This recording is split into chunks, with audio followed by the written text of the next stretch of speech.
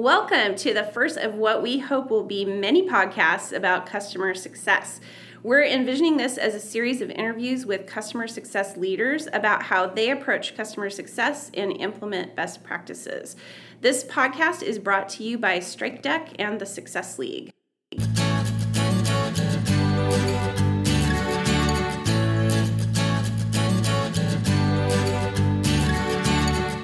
StrikeDeck is a customer success automation platform that enables CSMs to manage their customer relationships.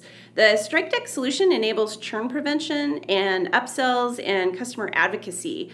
They use machine learning and predictive analytics to bubble up insights and alerts about customer health, sentiment, and engagement. The Success League is a consulting firm focused on customer success, and we work with executives who are ready to build and develop a top-performing customer success team that drives retention and revenue for their organization. For more information about the Success League, you can visit our website at thesuccessleague.io. So my name is Kristen Hayer, and I'm the founder and CEO of the Success League, and I'll be your host for today. I started my career in sales, and over the past 15 years, I've been a sales, marketing, and customer success executive. My focus has been on early and growth stage tech companies, and now I'm really excited to have a chance to help lots of different kinds of companies figure out how best to implement customer success. On a personal level, I live in the San Francisco Bay Area with my husband and my daughter and my dog, and I also serve on the board of Brisbane Dance and Theater Workshop, which is a local nonprofit that encourages children to participate in the performing arts. So that's what I do. Today I'd like to introduce Kim Oslab, who is the VP of Operations at WISBE. Today we're going to talk about how to start up a customer success team. Kim, welcome. And can you tell us a little bit about yourself and about WISBE? Yeah, thanks, Kristen. So WISBE is a real-time customer engagement platform for brands. Basically, it uses video and chat to increase interaction on your site, which ultimately leads to more conversions and possibly more time spent on your site. I have been in customer success over 7 years.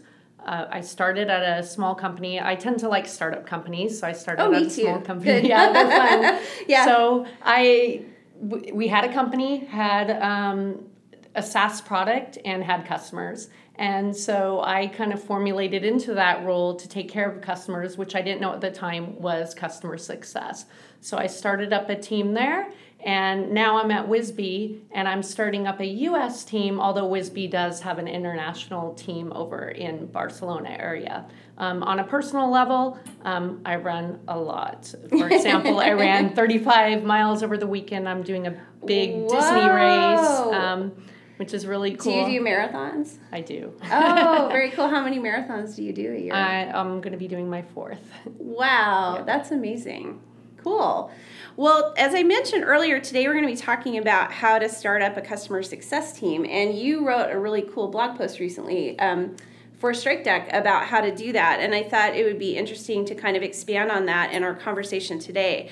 So first, I just wanted to ask, why do you feel like that's such an important topic?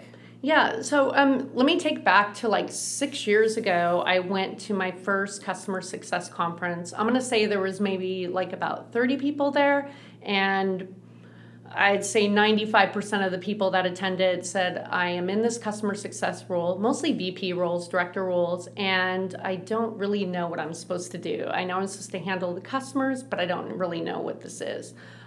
Take us up to today. I've been to several conferences over the summer, and that really hasn't changed a whole lot. I mean, people know what customer success is, but they really don't know all the details of what the role involves or how to start up a team or what metrics to collect.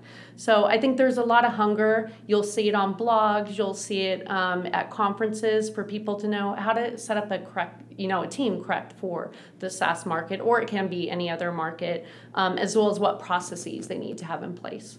Yeah, I've really noticed that it means something different for every company I talk to. Customer success means different things for different companies. So I really liked your article because I felt like it was a good overview that would fit for lots of different kinds of customer success organizations.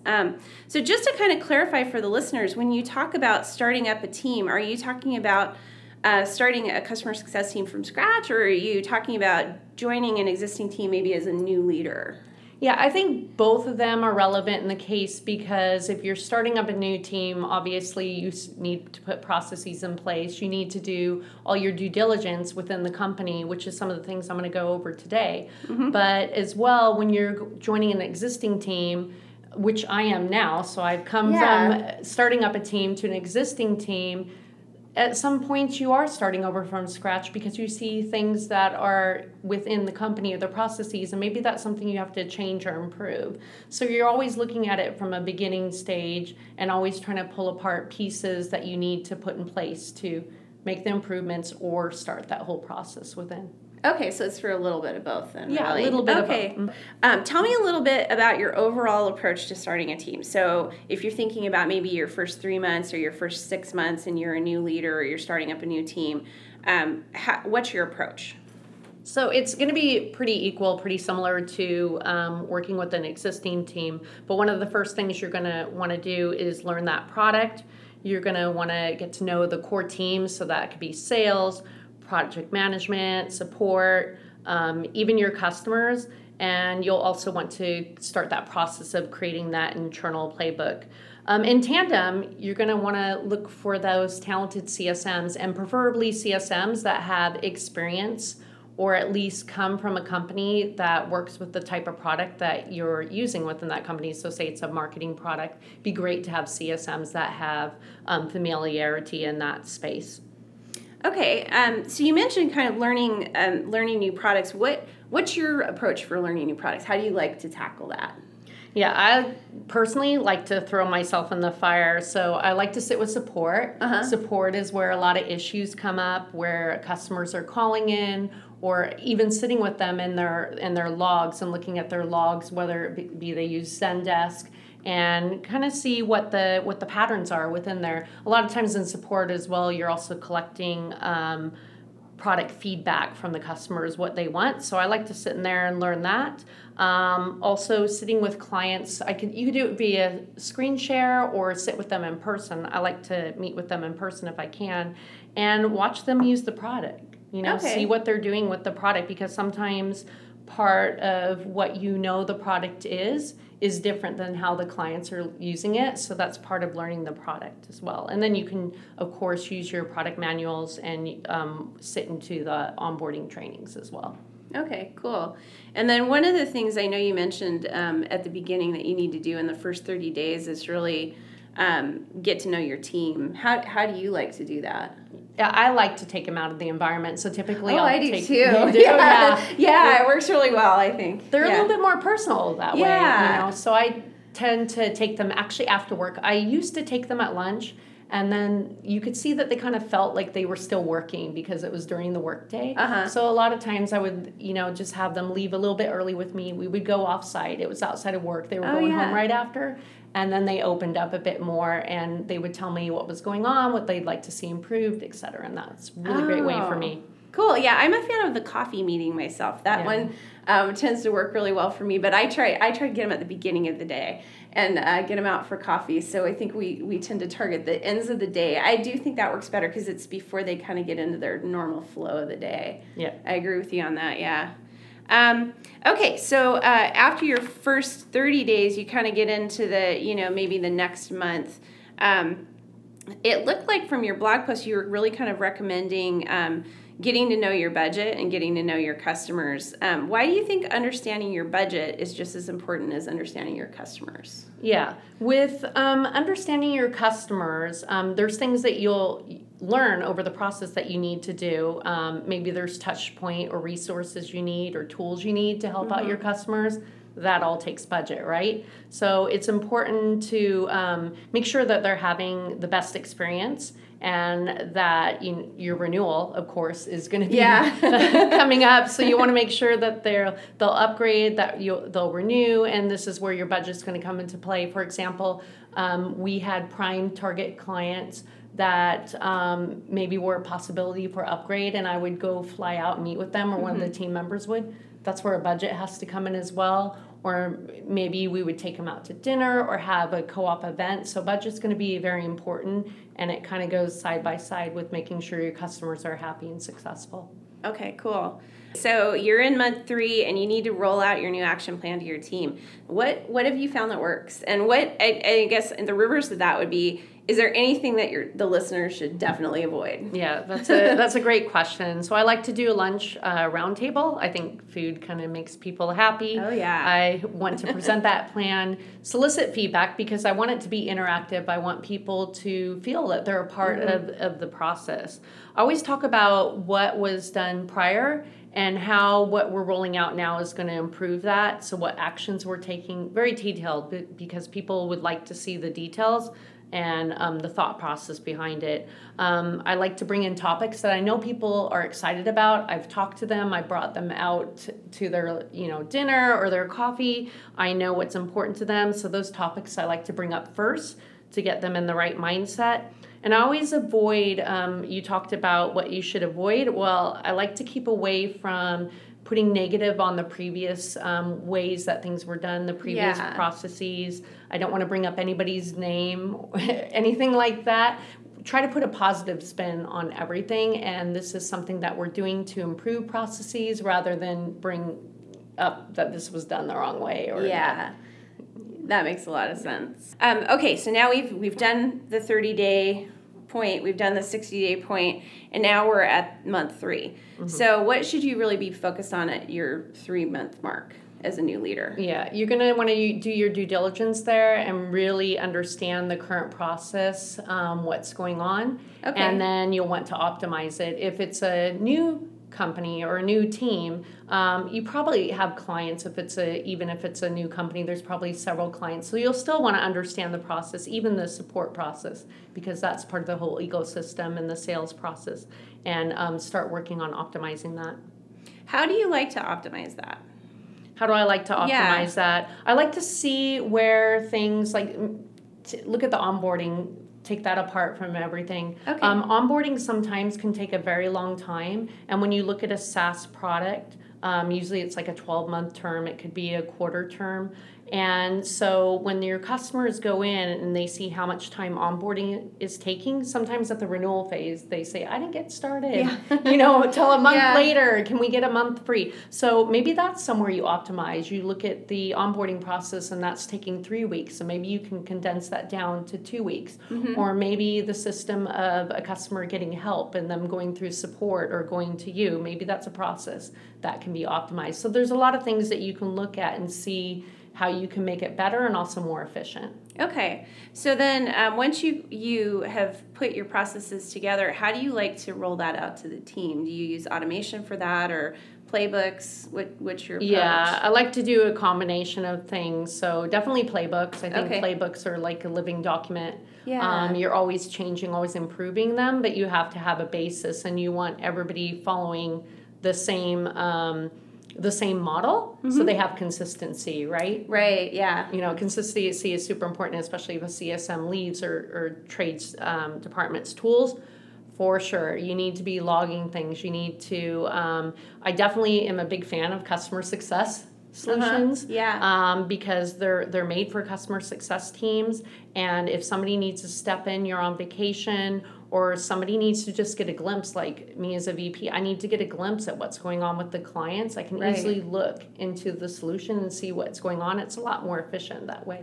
Yeah, I think the other thing too, in combination of both the playbook and the automation, is that one of the nice things about having everybody be consistent on the team is then you can measure whether, through your automation, whether the plays are actually working or not in your playbook. If everybody's doing something different, it's really hard to tell. Part you mentioned in your blog post, part of the first 6 months really involves optimizing roles and people, and I know it's not something everybody really likes to talk about, but how do you tackle having someone in a role who isn't maybe a great fit? Yeah, and I've had to do this before, and it is quite uncomfortable, but very necessary.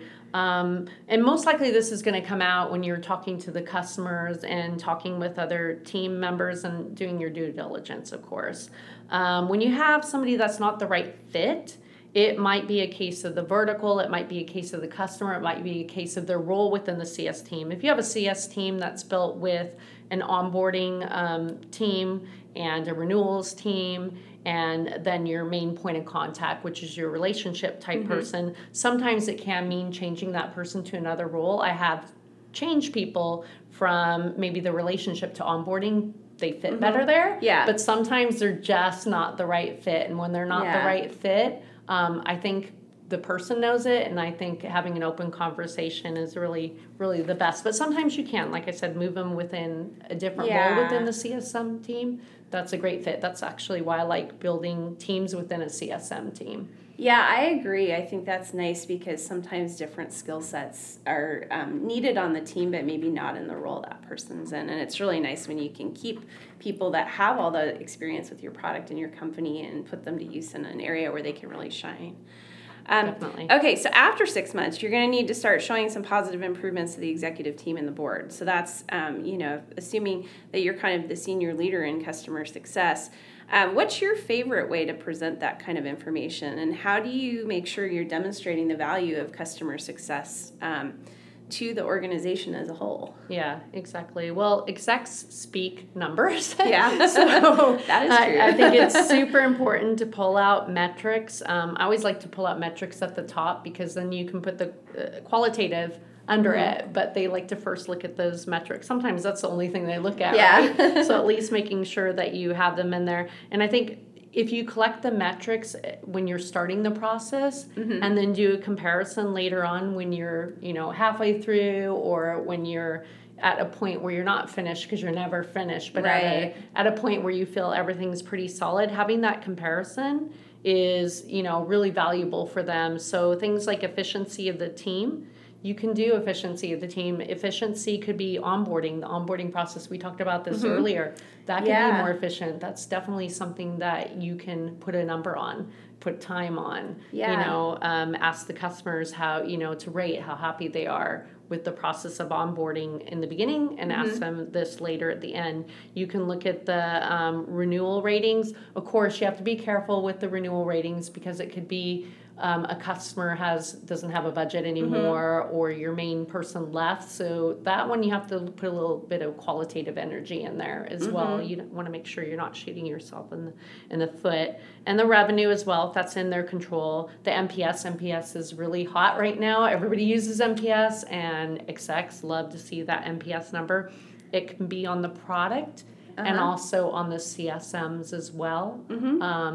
So that's things I like to do. But again, I like to pull qualitative in there as well because a metric is just a number. Sometimes when you pull the qualitative in, it actually describes what that number means, where sometimes it's just a flat number that execs need a little bit more substance on. Right. Do you find that when you are showing numbers to the exec team that you need to add a lot of that qualitative in right now because they maybe don't have a grasp of the CS metrics in the same way they do other teams in the organization, like the sales team, because sales teams have been around in their current form for a really long time. So everyone just sort of knows what new sales numbers are. I find that. I have to do it a lot. When you're even talking about renewal numbers or the renewal percentage, you have to even pull that out and this percentage of people did not renew because they were the wrong target or, the CSM maybe got rated low, but they got rated low because the customer wasn't happy with the product. So they therefore rated the CSM low, but it really wasn't. They weren't doing their job. So sometimes a lot of times you do have to add substance to that because there is a story behind each number. Right. So as we're wrapping up the podcast today, I want to make sure that the audience has some takeaways, the things that they can really go and implement right away. So let's say somebody's listening to this podcast and they're starting a new team, but they only have time to do one or two of the things that you just mentioned, because we talked about a lot. What would be the most important thing for them to focus on and why? Yeah, I talked about this earlier, is learning the product and learning it well. I think the product is core. When you know the product and you can help your customers, therefore you become a trusted advisor, which is a big role of the CSM, right? Being that trusted advisor. You also take out a step in the fact that sometimes you may have to say, I need to go ask another person what the answer is. If you can answer it right away, that improves the efficiency, helps with renewals as well. And then you're the person that's going to help them to upgrade. Whether or not you're the one actually doing the upgrade, you're the one that's talking to them. You know where they need to upgrade. If you know that product well, you know what's going to be useful to them, and that resonates well with the clients. Okay. And then last question, what do you see as the biggest trend in customer success right now, and why? Yeah, I mean, there is a lot of things going on right now. I read all the blogs. Yeah. I see a lot of trends in where at one time there was one person, and I talked about this earlier as well, there was one person handling the CSM role, and they were almost like, multitasking to the extreme, right? Yeah. But now I see a lot more trends where teams are being broken out into specialists. So that onboard specialist, that relationship specialist, that renewal specialist, where there's experts within the team that focus on that one area, because you can see a lot of issues with too much crossover where, here, I'm going to do your onboarding. Wait, now I'm going to be your relationship. Right. Wait, now I'm going to go to the renewal. And it actually conflicts sometimes when you have a lot of customers coming in the door and rolling in the door. Yeah. It takes away from the efficiency. So I see a lot more of that going on where teams are being more experts within that expert CSM team. Yeah, we find that a lot at the Success League too, where especially when we're working with earlier stage startup companies where they've maybe had one CSM or two CSMs and they do everything. And they are hitting that point where in order to scale, they need to figure out how to split those roles apart. And so we get a lot of questions about that right now. Like how and when do we break apart these roles into sub roles that sort of make sense underneath the customer success umbrella? And I think a lot of companies are trying to figure that out. So that really resonates with me. And what those roles mean and how you describe those roles and where one ends and where one starts. Yeah. There's a lot of defining swim lanes that goes on between those roles. But I think you're right. Customers get confused if you're trying to do everything for them.